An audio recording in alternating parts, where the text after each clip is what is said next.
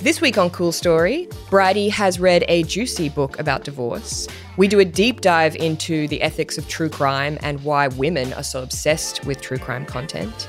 And we talk about why and how millennials are drinking and consuming marijuana at stratospheric levels. This is Cool Story. I'm Brie. And I'm Bridie. Bridie, what have you been up to? Well, I had a family reunion this week. I feel like I say that every week. Yeah, I was just thinking, am I in Groundhog Day or are you just... There's a lot of people to reunite with. My brother has been overseas for 6 weeks and seeing his daughter and all the rest of our family in Ireland as well as going around Europe. And he pretty much is like off the grid when he travels. You know, you don't hear from him at all. How divine. Yeah, which is so fair enough, except he rang me last week from an airport in Italy. He'd never been to Italy before. Rang me and spent 15 minutes describing to me the McDonald's that he had had in Italy. I don't know how to explain this, but that's very 2005. Yeah, well, that's what he wanted to talk to me about and tell me about it. I was like, sick Seamus, anything else in Italy catch your attention? But no, that was pretty much it. And then wait, what is McDonald's in Italy like? There's zucchini. Zucchini what? Like fried little bits of zucchini. There's speck on the burgers. Ooh. And he also said that they did a special little thing with the sauce. Like they mix like a chili kind of sauce into the mayo. And see, you're interested. Yeah, it's interesting. I don't eat McDonald's, but that is interesting to me. I love McDonald's. And I do like eating McDonald's overseas, but I didn't eat McDonald's in Italy when I was there for, I think, obvious reasons. And then he came back last night and I went and picked him up, and I love being at international arrivals. I just stand there and cry. Yeah, it makes me very emotional also. Watching all the reunions. So so I did my favourite pastime at international arrivals, crying. And that was my week. What about yours? Love that for you. Well, the other day I went to the launch of, so the Human Rights Law Centre have launched this new report called The Cost of Courage, which is all about fixing Australia's whistleblower protections. And shout out to my dear friend Kieran Pender, who we've spoken about, who is truly a Renaissance man. He's one of like the big sports reporters for The Guardian, but also a senior lawyer at the Human Rights Law Centre. And he's just authored this report about how, honestly, like, I mean, this is clearly paraphrasing, how shithouse Australia's protections are, legal protections for whistleblowers. So last night at this launch, there was a keynote from Tony Fitzgerald, i.e. the Fitzgerald Inquiry Fitzgerald. And then this guy, Jeff Morris, who has an OAM now, was talking, and his whistleblowing was what led to the Banking Royal Commission, which obviously had colossal ramifications, and many major banks had to pay billions of dollars to these regular Australians who they'd been ripping off. And Jeff Morris was saying people cheer whistleblowers, but they don't employ them, and that he constantly gets people who have information that they feel like they should share about wherever they're working or what they've seen done. And he basically has to tell them, if you whistleblow in Australia right now, you will lose your job and your career and all of these money, and you will probably lose your family. And it was just, sometimes in my life, I feel like I've been in a room where something is happening that could change the course of history. And I felt like last night at this launch that I was seeing a change that made me really excited and optimistic. Kieran has written, because this whistleblowing can sound dry as a topic, but it's actually, as you just made very clear, extremely interesting, with tons of like moral quandaries, like real life consequences for people, tons of drama. He writes about that fairly regularly for The Guardian, but you also just reminded me of the whistleblower I was listening to on the 7am podcast that just did their series on Robodebt that Rick Morton, our friend Rick Morton, did. Exactly. One of those episodes was with this woman, this extraordinary woman who tried to whistleblow on Robodebt being wrong, and ended up, she left the public service, and part of it, or a lot of it, was very driven by nobody listening to her and her knowing how wrong this was. And I think that's episode 2 of the 5-part series. The whole series is worth listening to, but that episode in particular is amazing. And Kieran just came off the last 3 weeks of constant reporting on the Matildas and then strolled in and launched his report. I do not know when that man sleeps. Yeah, that was in the mingling session afterwards last night. That was what everyone was talking about, is like, how the fuck does Kieran Bender have 6 jobs? Well, while you were in a room feeling like it could be a turning point in Australia's history, this week I spent an entire day in bed for the leisure of it. Love that for you, Bridie. Lay it on me. I love doing that occasionally. That was Sunday. Had a very lazy, blazy day. And I read an entire book. It's a 150-page book, but I read, so not super long. But it was an extraordinary book. It's called The Sarah Book by Scott McClanahan. It was published a few years ago, and it's autobiographical fiction about his divorce from his wife. I love divorce narratives. Yes, and so it's a divorce novel. I wonder how much of this happened and how much didn't. He is so, like, brutally honest is an overused phrase, borderline cliche, but he's so brutally honest about his role in this divorce and also about their fights and what they fought about. And he's also so funny, but Sarah is never the butt of anything. Like, when he's been funny, she's not the butt of the joke. There's like no real fury against her. Like, it's just a man really reckoning with how much he stuffed up his marriage. And the way he writes is exhilarating. Like, it's proper page turner. Wow. Can you say, like, was there a big inciting incident, or was it just like that led to the divorce, or was it just a gradual? Yeah, it was more gradual breakdown of the marriage. And he writes with so much love and awe about how they met and when they were first in love, and then goes into the fights and how much he didn't want the divorce. But she absolutely was right to divorce him by the sounds of it. Did he fumble a bad bitch? It sounds like he fumbled a bad bitch and he knows it. And there's, oh my God. But it's really funny, but there are also just scenes, like there's a scene with his mum where his mum is comforting him as a mid-30s dad in the bathroom in the middle of the night. That it's just heartbreaking. Fuck. I think that he's a bit of like a cult hero in America, but I hadn't heard of him. And I just saw my friend post about him on my lazy, blazy Sunday morning, downloaded the book onto Kindle, and then just didn't get out of bed for hours. What's his name again? Scott McClanahan, and it was called The Sarah Book. We'll put it in the show notes. How good. Just very briefly before we move on, why am I so obsessed with divorce narratives when I have got a happy marriage?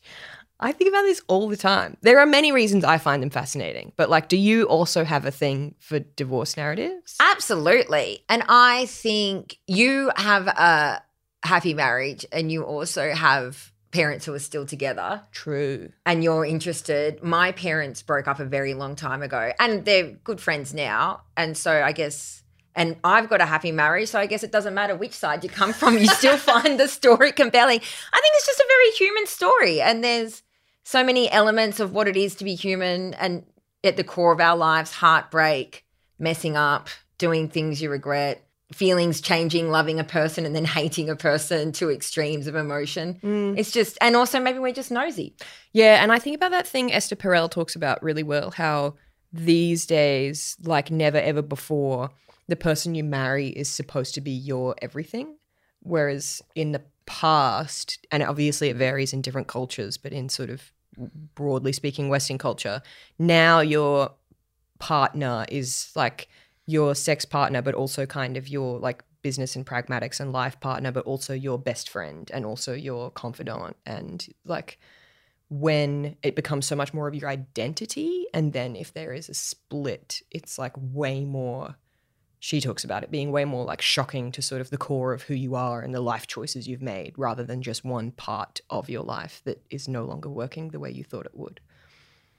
Also, we didn't really need divorce 100 years ago before like the advent of antibiotics, because you or your husband would just die by 40. And now you get to 40 and you divorce. Fuck, Brady. I'm sure fine, Bree. Yeah, we don't need divorce now that we no, we do need divorce now that we don't just en masse die in childbirth. Yeah, exactly. Oh, exactly. Yeah. That as well, advanced. Yeah, that's what I was thinking. Fuck. Usually we talk about what everyone's been talking about this week, but I feel like this week we're going to be talking about what everyone's been talking about this year, this decade. And that is mostly due to a lot of stuff you've been reading, which you haven't told me about and I on purpose have avoided. So I'm finding out right now, right this minute, what it's about. I have some opinions about true crime. I want to start talking about Rebecca Mackay's book, I Have Some Questions for You, which I recently finished. So in general, I do not for a start, I never listened to the Serial podcast. I've never listened to any true crime podcast series. I watched the first season of Only Murders in the Building because I saw that the latest season just announced had Meryl Streep in it, and the first season did not grip me. I didn't even hate it. I just felt an overwhelming sense of meh. But I also don't read a lot of books about, in particular, any kind of gendered crime. So it can be domestic and family abuse and violence or like sex crime, because for a very long time I did that for work and for like very high stakes, very real reasons. And I certainly did not want to do it in my leisure time. And so it was pretty big for me to pick up this novel, where this is Rebecca Mackay's I Have Some Questions for You, because normally I would not choose in my leisure reading time to engage with something that is even tangentially about true crime. So the basic premise is that our protagonist, Bodhi, went to this sort of fancy boarding school for what we would call high school in New Hampshire. And while she was there, a classmate of hers, a girl in her year, Thalia, was killed. Thalia was found in the school swimming pool, and although she had technically drowned, she also had head injuries and marks around her neck. And they put someone in jail pretty quickly. Bodhi, our protagonist, is returning to the school in her 40s to teach some like sort of summer classes about media. Bodhi is a podcaster, but not a true crime podcaster. And Bodhi is questioning whether or not the man who went to jail for Thalia's death actually did it. And what a surprise. Something I think this book deals with very well. Thalia was beautiful, rich, sort of perfect, gorgeous white woman. The guy that got put in jail, black man, who sometimes grew his own pot and liked to drive his car a little bit fast. And the methods of investigation were shoddy as fuck. The killing happened in the 90s. What I think Mackay does so well in this book is that it's not that Bodhi, the protagonist, goes back and just sort of has all these memories come up and so just starts a true crime podcast. She's teaching a class of students about podcasting and another class about film and media. And one of the students expresses a slight interest in this sort of old murder that happened on the grounds, and Bodhi starts sort of gently encouraging that. And of course, Bodhi then gets to hide how much she really wants to crack this case back open, but Thalia's family obviously feel like the guy who's in jail actually did it and they have closure and they do not want it back open again. The book really makes you sit with how everyone who engages with true crime to any degree has some kind of conflict of interest. Nobody arrives at the material with like totally clean hands and purely altruistic intentions. And I just think that's what a novel is for, to make you, like, it's such a rare form of art to make you and force you sit with the complexities of any given issue. And if you're listening to this and you also feel even slightly conflicted about true crime as a genre, I Have Some Questions for You by Rebecca Mackay. Delicious sitting in that cesspool. Is there anything in life that people arrive to with clean hands and purely altruistic intentions? No, but I think what makes true crime different is that you are finding human beings at the worst and most pained and often most vulnerable point in their lives, when either they have been targeted for a crime or find themselves accused, either rightfully or wrongfully, of a crime. And you are like, that is often sort of the most desperate a human can be. And so. And you think we shouldn't engage with that? Not shouldn't engage at all, but I think surely it's fair to say that the way the public's hunger for true crime details has fed this sort of content beast of a machine has gotten out of control and reflects on society very poorly. I don't think that people's interest in true crime reflects on society poorly. What? Why do you think that? Do you think that people are interested in true crime purely for entertainment reasons? Like it's a form of entertainment to them and that's it.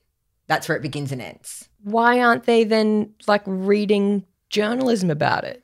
But they do. Oh my God, they read so much journalism about true crime. And a lot of the podcasts, I guess there's a very, very, very broad spectrum of true crime, right? Yes. So, and reading journalism about it, like I think depending on the outlet and depending on the journalism, it can be very gratuitous. Yes, I agree with that. Yeah. And so just because you read the journalism doesn't mean that, you know, that's a better way to consume it rather than podcasts, especially when true crime is done in a interesting, respectful way. But people read the journalism all the time. That's why it's a headline all the time. Yeah, you're right. I didn't articulate myself very well. I think what I still feel burned by from even having worked in the courts in Queensland for a year was the absolute sort of backlog of horrific matters making their way through that was so like sort of mundane and quotidian that never got any attention. And I want to bring that back to the sort of, there's a gendered component and there's a racial component where the more kind of beautiful and perfect the victim, the more likely they are to get media attention. And we even see this with Me Too, where there are only like certain survivors who speak out who get these kind of massive public campaigns underway. And I think people don't sufficiently interrogate why some crimes interest them and others don't. Do you think that's fair to say? I think that's fair to say, but I think going out of true crime, like how much do people interrogate what they're interested in and what they're not interested in general? I think true crime as a genre and the explosion of it, there are definitely issues with it and there are definitely ethical issues with how some of it is done. But I also think that, you know, what's really interesting to me is studies have shown this, that the overwhelming audience for true crime are women. Yes, I want to talk about this. And I think that aspect is really interesting. And I just do not think that women are consuming it broad. We're going to have to speak in generalizations, I think, at some points in this discussion. Yeah. Broadly, I don't think that these women are consuming these stories because they're entertained and they find it entertaining. What? Do you really think they're entertained by? Well, what do you mean by entertained? Their attention is captured in a way that makes them feel emotions and they choose to do that with their time. Yeah, I think they're interested. I think there's a difference between entertained and being interested. I don't think that they think of these, especially the victims. I think that when women are consuming true crime, they are far more likely to identify with the victims than with the killer. I don't think that they see the victims as a character in a play or like a character in a movie. I think that they very much know this is a real woman that this happened to, and it speaks to the vulnerability I think that a lot of women can feel in society. Also, death is interesting. Like, it is just interesting. Yes. It's going to happen to all of us. Even when someone dies of, natural causes, it can still be very interesting. We're compelled by those stories. We know that we're all going to die, and also it's final, obviously. So I think that that's part of the interest in it, and that's a morbid interest. I know I'm going to die. What if I died in a really dramatic way? There's also, I think they see the vulnerability in the victims. I also think that there's a big element of how can I protect myself against this, even though they don't really need to. Like, the odds of you getting murdered on the street or picked up and murdered are actually very, very low. But I think that women, speaking broadly, generally walk around a lot in the world feeling vulnerable, like knowing that if someone grabbed them, they might be the weaker one. They might not be able to fight off the person, almost always a man. Mm. And I think that that's part of it as well, like giving yourself like a false sense of security. And I think that the stories, we're at a very, very base level, and this is almost at the core of all novels, almost all movies, and almost all journalism. We are interested in each other, and we're interested in what happens to each other, and we're interested in things out of the ordinary, and these stories are in general very out of the ordinary. And I think the other aspect of these stories that really interests people, I think that there is a lot of sympathy and identification with the victim, but I also think that there's also the psychological element that's really interesting around the killer, which is what makes a person this way. Like, this is a really extreme example of what humanity is capable of, especially when it comes to serial killers. And we all want to know what makes someone that way. I think what I would push back on there is something you mentioned about, like, thinking about how they could sort of protect themselves and identifying with the victims. And I agree, I completely agree with what you said, that there's something very, very human and basic about connecting to somebody else's story and understanding the world through telling our stories and hearing other people tell their stories. And I think maybe listening to you talk helped me realize for the first time that one of the reasons I get defensive is because I worked so hard for so many years trying to achieve meaningful law reform that might actually make the world a little bit better for women. And it was so consistently difficult to get people to pay attention, let alone turn up for letter signings, let alone even just sharing an article, compared to the tens and hundreds of thousands of people who would listen to hours and hours of true crime podcasts and share links to true crime podcasts. And I think I get frustrated when society or segments of society only want the story bit but don't actually seem to care or show any effort towards the meaningful change bit in the exact same arena. But how do you get people to turn up to the letter signing, and how do you get people to do the rallying, and how do you get people to email the MP? With fresh blood. Put a human face on it. Yeah. Put a human story. And this is broadly also a rule. This is also broadly applies to journalism in general. You get some data, say even from the ATO or whatever, or you get some data about welfare, like, 20% of welfare recipients can't afford to eat every day. You see that in a headline, you're like, that's really sad. If you have in that story instead, like, or that headline or the lead of that story, this is Martha, she can only eat dinner 5 days a week, and she says this is what she misses out on. That's what people engage with. So if you want people to do the action, you have to bring in the human face or the human story of it. Otherwise, it's just way too abstract. I know. And I had to do that. I had to, like, fucking flay myself publicly for years because I got really tired of asking other survivors to speak, so that, like, trying to get new coverage for the latest round of whatever was going to whatever attorney general. And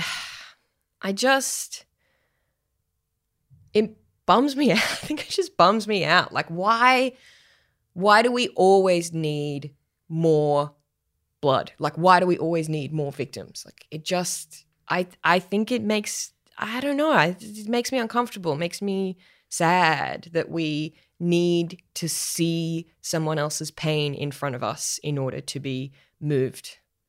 Even though I know we do. But you want people to be moved by data. I'm moved by data. I'm very moved by data.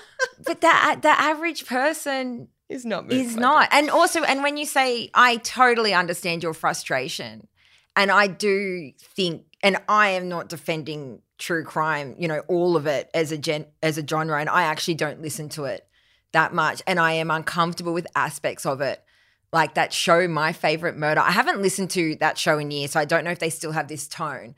But when it first came out and became big, I listened to it. You probably never listened to it. So My Favorite Murder was these two women basically talking about a murder, and going through, you know, they go through serial killers or random murders and how it happened. So even the title of it, My Favorite Murder, gives me the ick. And they refer to their listeners as murderinos.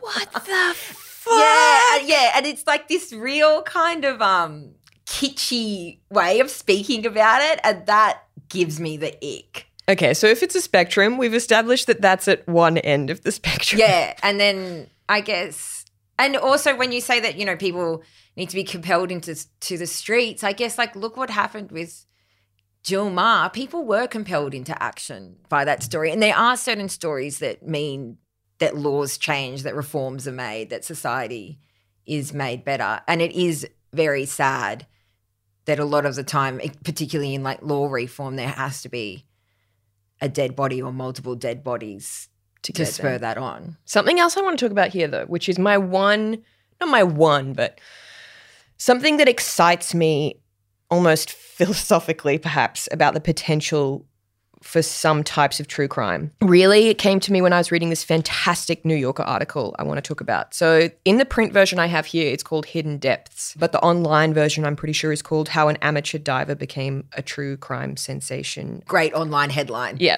We'll link that in the show notes. Yes, we'll link it in the show notes, as always. So it's basically about, it begins as a profile of a man called Jared Lysek, and then it talks about the sort of online true crime community, as in like forums of people exchanging theories and going down rabbit holes of research the place is called Web Sleuths. And then the part that I'm not going to talk about too much is that then eventually you find out that Lysek himself has been accused by a cousin of like a historical, horrific sounding sex crime, and that sort of online true crime community who once blanket adored him then sort of obviously, well, you would hope obviously, kind of turn on him. But what I want to talk about is how Lysek is not actually a true crime guy, and he's not someone who ever appears to be particularly motivated by an innate sense of justice. What he actually is like a failed entrepreneur bro. This article is what makes it so good. It's like one of those delicious New Yorker or like Vanity Fair long form pieces where you're just like it just takes all these unexpected twists and turns. So he founded this company called Adventures with Purpose in 2018 when he already had 2 bankruptcies on his record for failed other businesses. The name Adventures with Purpose was spat out for him by a business name generator. He began it at first, it was always a YouTube channel, and it started around powered paragliding, which didn't get any traction. And then he pivots to diving, but he originally pivoted to diving for like lost valuables, and he would just sort of jump into any random murky lake in America and like see what he found. And when he was doing that, he started getting some traction on the YouTube channel. And interestingly, back then when he was just sort of diving for interesting things and sometimes treasury things, the vast majority of his audience were men. And then this change happened in 2019 when he found 2 stolen guns in a lake. And they made the title of the video something slightly true crimey. And it was like, boom, classic sort of entrepreneur pivot where he realizes that if he makes content and uses hashtags. This is so fascinating to me. He started using hashtags. The previous ones were hashtag scuba diving and hashtag like river treasure. And then he started labeling them hashtag cold case and hashtag true crime. And he blew up really quickly. Their annual budget swelled to more than $1 million a year. And their audience became almost totally women because it became about true crime. And then this is the sentence that made me gasp when they start talking then about the Web Sleuths online community. The internet has added a new dimension to the persistent fascination with crime stories. It has made the genre participatory. Does that not give you chills? Because people are trying to solve crimes online or think that they can solve it online. Because it makes it gamifies it. Yeah, they're inserting themselves in. And so there's so much more I could talk about this article. I feel like I'm going on and on, but You're not at all. It's so interesting. Yeah, okay, I good. am All right. completely compelled. Okay, good. Keep going because Yeah. it's very compelling. Okay, good. I'll tell you when you're boring, Brie. So here's the thing, right? Lysak travels around and there are people all over America, as you can imagine. I'm sure there are people all over the world who have unanswered questions about disappeared loved ones. And they just write in, well, this is in the past, so they just wrote in to Adventures with Purpose explaining their sort of story about how someone they loved went missing and they, were last seen driving past XYZ lake, or they knew that their mum often went to ABC River. Lysak just goes in for no money because he's making all of his money, and he's making a lot of money through merchandise and, YouTube subscribers. And for a lot of people, he gave them real closure where local police authorities either couldn't or didn't want to be bothered. The whole profile opens with this woman, Carrie Mae Parker, this story about, a woman, Carrie Mae Parker, who disappeared back in 1991.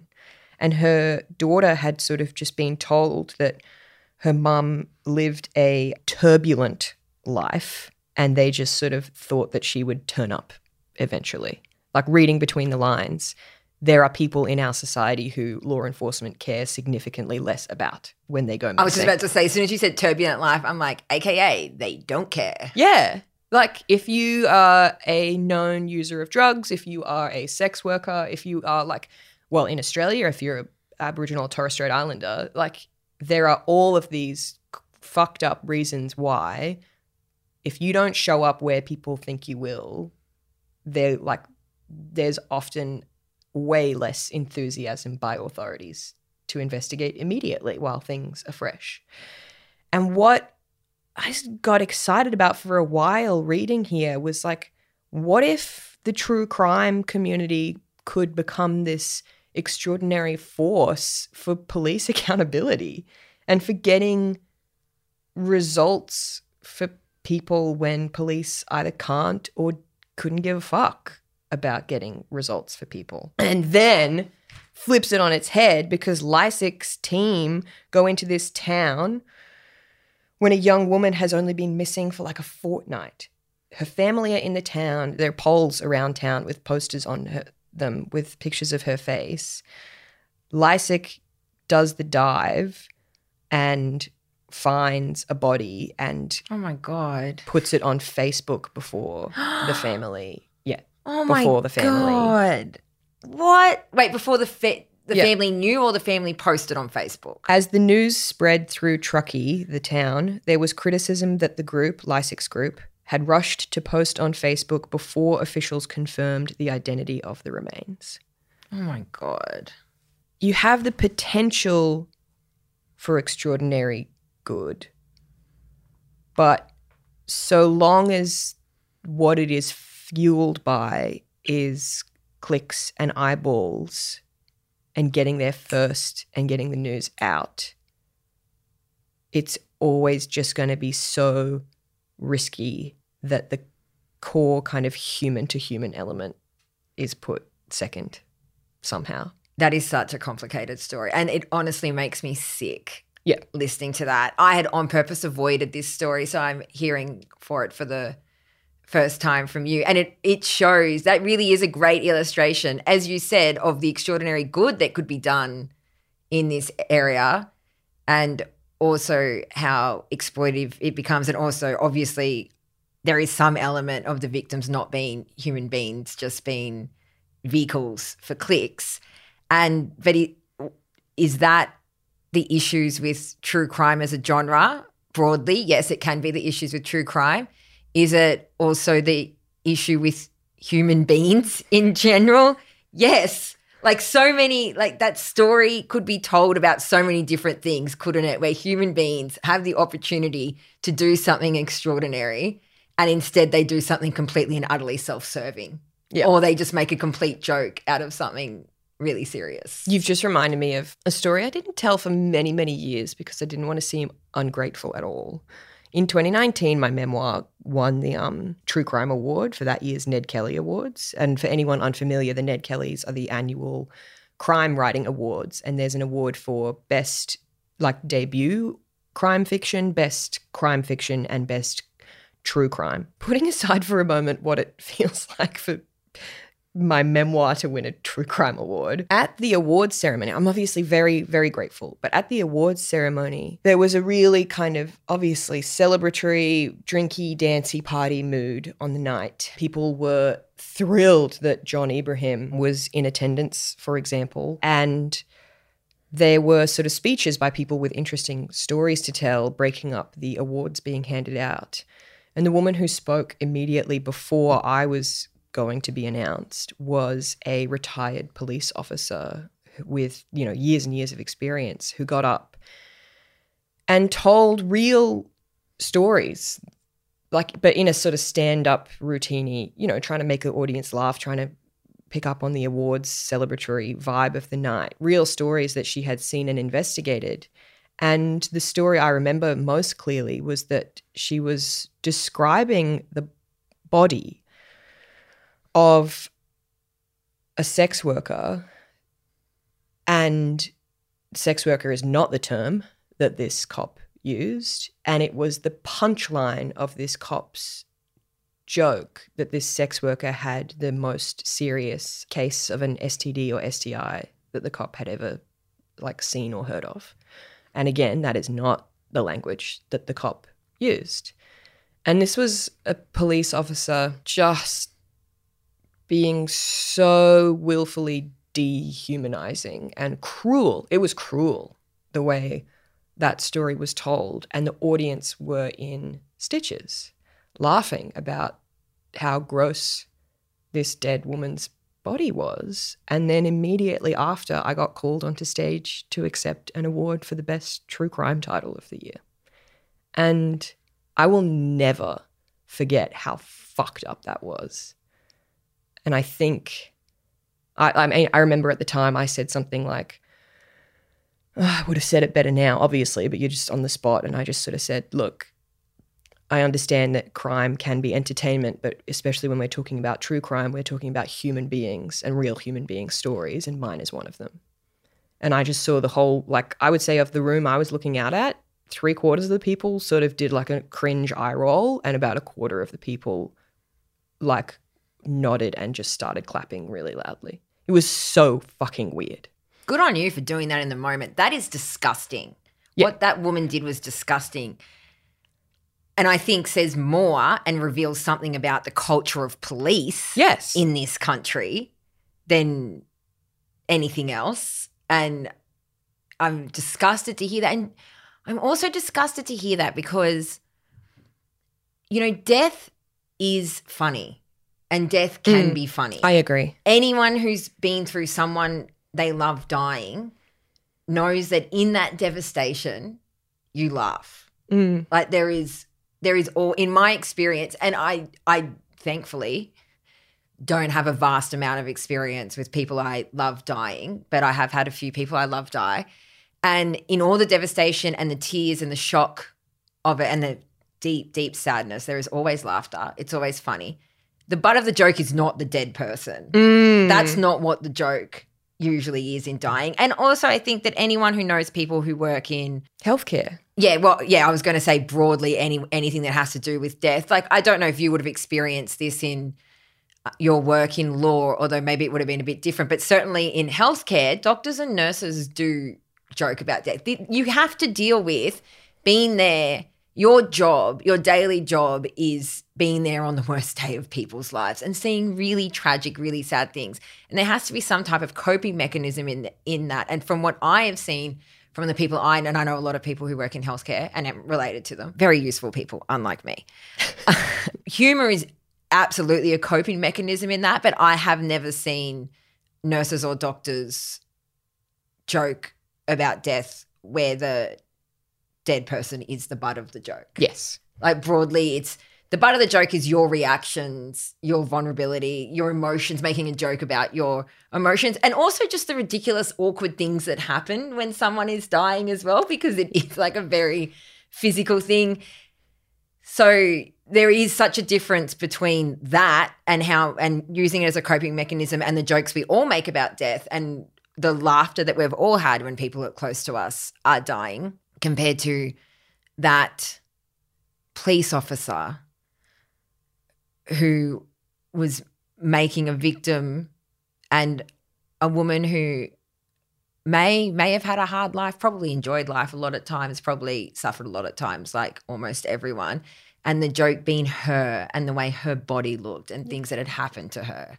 And that there is just never any excuse. Not only is there never any excuse for that, it's also just not funny. Like, you're not being funny. Those jokes are shit. Your jokes are shit. I think that's what cut me up about it so much was just how much everyone in the room laughed. Why do you think they laughed? Because what? I don't know. I'm the one sitting here asking you why the fuck everyone loves true crime so much. Fucking, I'm the serious one about this. I can't believe people would even laugh at that. Yeah. Yeah. Good on you for in the moment being able to get up on stage and say something publicly, because that can so often be a situation where you look, and that this is an extreme version of that situation where, you know, we've all done it, like lay awake at 3 a.m. with what we wish we had said, and you did say something. Well, I was walking up onto the little podium and I was like, I could just skip my thank yous and say, fuck you. Yeah. Which, you know, like I would be willing to do. But I was like, what's actually strategic, or like what? Because I was thinking it's not just about me, although I was deeply offended, and it's not just about the woman who had died in some sort of abstract or principled sense. What I've learnt in my work in the last few years is that you never know who else is in the room, like listening, who is themselves maybe a sex worker or has been in the past, or is themselves or someone they love, or someone, yeah. And I was like, no, you just say something that lets anyone who's sitting in the room right now feeling like a piece of shit because they or their loved ones are like the butt of these people's jokes. You just are letting them know that not everyone is like that. And just circling back to end is that there is a question I wanted to ask you that kind of circles back to the beginning, and then we'll move on to the biggest story of the week. This is clearly the biggest story of our weeks. Yeah. This is the thing that everyone is talking about constantly. Yeah. True crime. Why do you think women are the biggest audience and the biggest consumer of the genre of true crime? Because of fear. I don't even know that I could, off the top of my head, articulate it, but I think it has something to do with whether it's real or an illusion. If you know enough about how it happens, you can somehow arm yourself with awareness that what helps you avoid, minimize, deal with in some way. I think I think it's a version of that.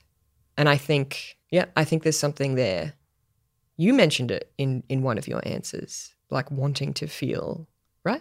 Yeah, like you can protect yourself. I love how you very eloquently just answered your own question from 20 minutes ago about why do people read all these books and listen to all these podcasts and click on all these links and do these forums, because I think that is at the core of it. Yeah. For a lot of women. It's not just being entertained, although there is certainly an element of that. Yeah. So, actual biggest story of the week. This is fascinating also. It is so interesting. Breaking news. People love drinking. Some people. Yes. Okay, so the biggest story of the week that I've seen go bonkers online is headlined, middle-aged adults are binge drinking and using marijuana at record levels, from the New York Times. And this article is based on a study which has turned up, a study that's gone over many years, and has turned up very interesting stats, such as in 2012, in the age group 19 to 30-year-olds, 35% of them self-reported binge drinking. That has now 10 years later dropped to 30%, which is a huge drop. 28% of 19 to 30-year-olds in 2012 smoked pot or did marijuana in whatever form. Did marijuana. Ate it, smoked it. I actually don't have that much experience in marijuana from my early 20s. Injected marijuana. Yeah, that was 28% in 2012. Now 44% are using weed in whatever form. And what interested me was the stats for 35 to 50-year-olds, which would have been those 19 to 30-year-olds in 2012. You know what I mean? So Yes. in 2012, those were the 35% binge drinking. So in 2012, 23% of 35 to 50-year-olds self-reported binge drinking. Now that's 30%. So what does that tell you? The millennials have never stopped partying. Yeah. The Zoomers aren't drinking and it's becoming quite unfashionable. And the millennials have just kept going. Gone From their hard. late teens and their 20s into their 30s and 40s, they still love to party. But they've also had a big increase in weed as well. 13% of 35 to 50-year-olds in 2012 did weed. I think they're not just smoking it. Like I think that a big part of this trend, because we can go into what we think of the things behind this trend. A big part of this trend, I think, is edibles. Yes. And so that's why I'm not saying like smoking weed, just, consuming weed. Anyway, 13%, 35 to 50-year-olds in 2012. Now 28%. That's a lot. That is a huge jump. Yeah. All the millennials are drunk and stoned. Okay. When you sent me this link, the first immediate thing I thought of, did you ever watch Fran Leibowitz' Pretend It's a City? Yes, loved it. Okay. So one of the many hilarious sort of quippy things she says is when she's talking about drinking and smoking weed. And specifically, she's really talking about smoking weed. And I found her exact quote from this segment. She says, and I'm reading out loud, "I do have friends who are around my age or even older who I know to have been daily marijuana smokers for 50 years. These are not the most acute people on the planet. Let me assure you that there is an aggregate effect. Because I knew them when they started, okay? So they're not like dangerous people, but maybe they're not the people you would consult anymore. Sometimes, my God, I think, what happened to him? I asked him something and he was so vague. I asked her what happened and she goes, he's a pothead. I forgot." And I just friend, but are your friends happy? Yeah. Are they dumb but happy? Yeah. Something we can all aspire to. As she said, like the bit she says after that is like, let people do what they please. But I do, that is something that anecdotally I have also seen in my life. Well, this is what really interested me, the headline. The drinking I've definitely seen anecdotally. And I've talked about this at work, about how I've noticed at work that when we have work events and drinks and whatever, almost all the Zoomers don't drink at all. And they're fun and they'll come out and hang out and they're, I love hanging out with them. But I do notice a lot that pretty much none of them are drinking. Meanwhile, everyone in their mid-30s and 40s is still going just as hard as we did 10 years ago when we had a work event, which isn't like, my colleagues don't get really messy, but it is just, having a good time. Everyone they have a few drinks, they're having a good time. And I noticed there's such a generation gap in that. And the other thing that I've noticed hugely anecdotally, and I was so pleased to see data put to it, was almost every woman I know in her 30s and 40s is taking weed gummies. Is on a Friday night, not kicking back with a glass of wine, they're having a gummy and then like watching a movie or watching TV show and then having the best sleep of their life and, waking up the next day with no hangover and feeling great. I have seen a huge uptick in how much people on the internet talk about being California sober. Yeah. Like Which is not California sober is when you don't drink at all but you do weed. Yeah. I also found this article I thought you would really like. And you'd already sent me the link to those extraordinary New York Times stats. So this is an article from GQ UK, written by a woman whose real name apparently is Daisy Jones, called How the Drunk Party Anthem Sobered Up. And it's about how songs, because the New York Times article that you were talking about talks about how clearly there must be like cultural reasons for these very distinct differences between age demographics, right? And this article is about how songs that are at the like big pop anthem club songs used to be all about getting wasted, and these days like the only ones that mention drinking are like ones where you are like crying and sad because you're drinking.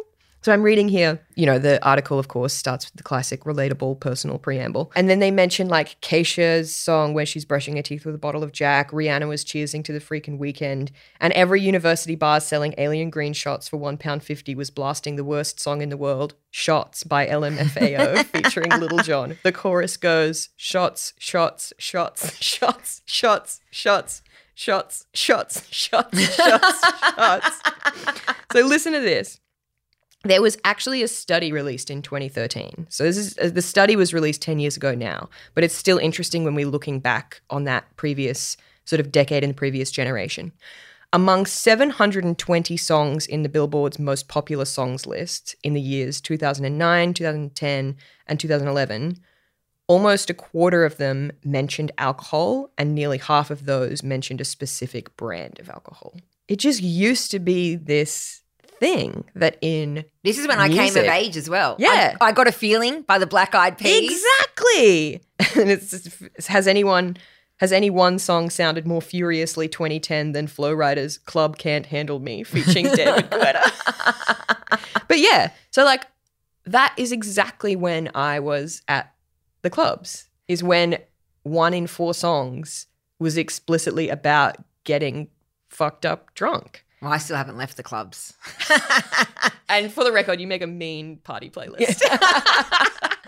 But I now have to like schedule my clubbing into my busy life. So my theory, I have a couple of theories on this, and my grand overarching theory about Zoomers drinking a lot less. And, I have no judgment on that being a good or bad thing. I love partying. I think it's fun within reason. I obviously couldn't do it every weekend anymore, but I don't think it makes you more fun or boring if you do or do not drink. So that's fine and beside the point. But my big theory on Zoomers not drinking is that everyone has a camera now. And I think... Oh, my God. Yeah. I've thought a lot about this, and I think it's about feeling that you could be, like, feeling surveilled to a degree, and also feeling you have to always be in control, because if you're Free's literally dying right now. She's got like full body shudders thinking about the footage they could have made of her in 2010. I have shudders about it, but when I think about it, I think, wow, the things I got up to and how loose I used to get and how mortifying that would be at that age to be filmed in that state, and how it could have been distributed as well. And don't you think that must be an element of why they're not drinking, because they don't want to lose control and then be filmed or photographed in that state? Bridie, 1,000% agree. Makes me feel sick to my stomach thinking about not even the not seriously bad, just fucking embarrassingly bad dumb stuff I used to do, and all my friends.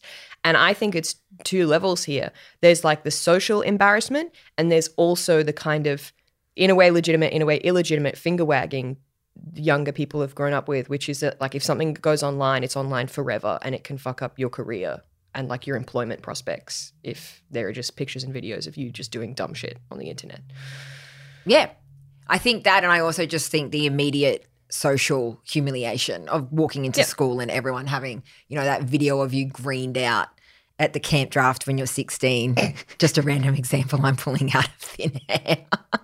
And I think the rise in weed, the trend in weed, I think is also just like directly correlated with it becoming more socially acceptable, to the point that it's legal in so many places, legal in most of America. So, of course, more people are going to do it, and also finding funner ways to consume it. Oh, yeah. I never really I love ciggies, and I cannot wait to take them up again when I'm 70, but I never really liked a joint or a bong. I never actually liked it. I've only really, in my late teens and 20s, honestly tried it a handful of times because I just didn't like the feeling or, doing it. Just not for me. And maybe I've saved a few brain cells, according to Fran. Don't worry, I obliterated them in other ways.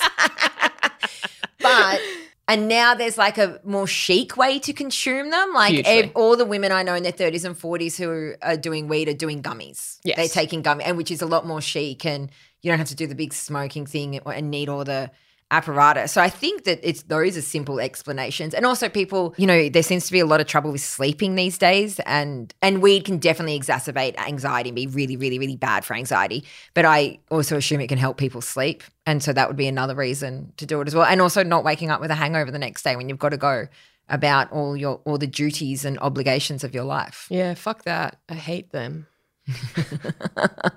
Your obligations. Yeah. All right. Speaking of which, what are your duties and obligations this coming week? I'm going to a wedding, another wedding. Wedding season is upon us. Oh, it has resumed. And Good. it's going to be a super fun wedding. And shout out to Monica and Candace. Candace listens. She's one of my best friends and one of my oldest friends, and listens every week and live messages me as she listens with her reactions, which I love. If you want to do people do that a little bit in the Instagram DMs, and I love it. And I love reading them. But shout out to Monica and Candace, babysitting for free. Oh, MVP behavior. Yeah. So because when you go to a wedding and you've got little kids and you get a babysitter, the wedding essentially costs you $200 before you've even left the house. Yes. And so it is amazing to have such generous and caring friends. And my boys love them. Well, love Monica specifically because she pays them the most attention. You seem more thrilled about the babysitting than the wedding. I'm thrilled about going out for free with Maddie. We're going to have a great time. What are you doing? I am going to see at Belvoir Street Theatre the adaptation of Charlotte Wood's novel, The Weekend. I loved that novel. Same. Loved that novel, and I am really excited to see it adapted. And I interviewed Charlotte about it recently, and she speaks I'm a huge Charlotte Wood fan, both of her work and the human being that she is. And she spoke about how happy she was to be totally hands-off from the project and see other people take it and make it their own. And I just find that whole artistic exchange so deeply fascinating. I'm really looking forward to it. I really want to see that as well. If you want to get in touch with us, the best way is on Instagram at CoolStoryBree. The DMs are open. There's a lot going on the page. The question we're putting up on Spotify this week is, why do you think women are so obsessed with true crime? Thank you so much to Sam Davenport for producing this. Thank you, Sam. And please give us our 5-star reviews, 5-star ratings and reviews wherever you get your podcasts. Want to hear a cool story? Get it wherever you get your podcasts.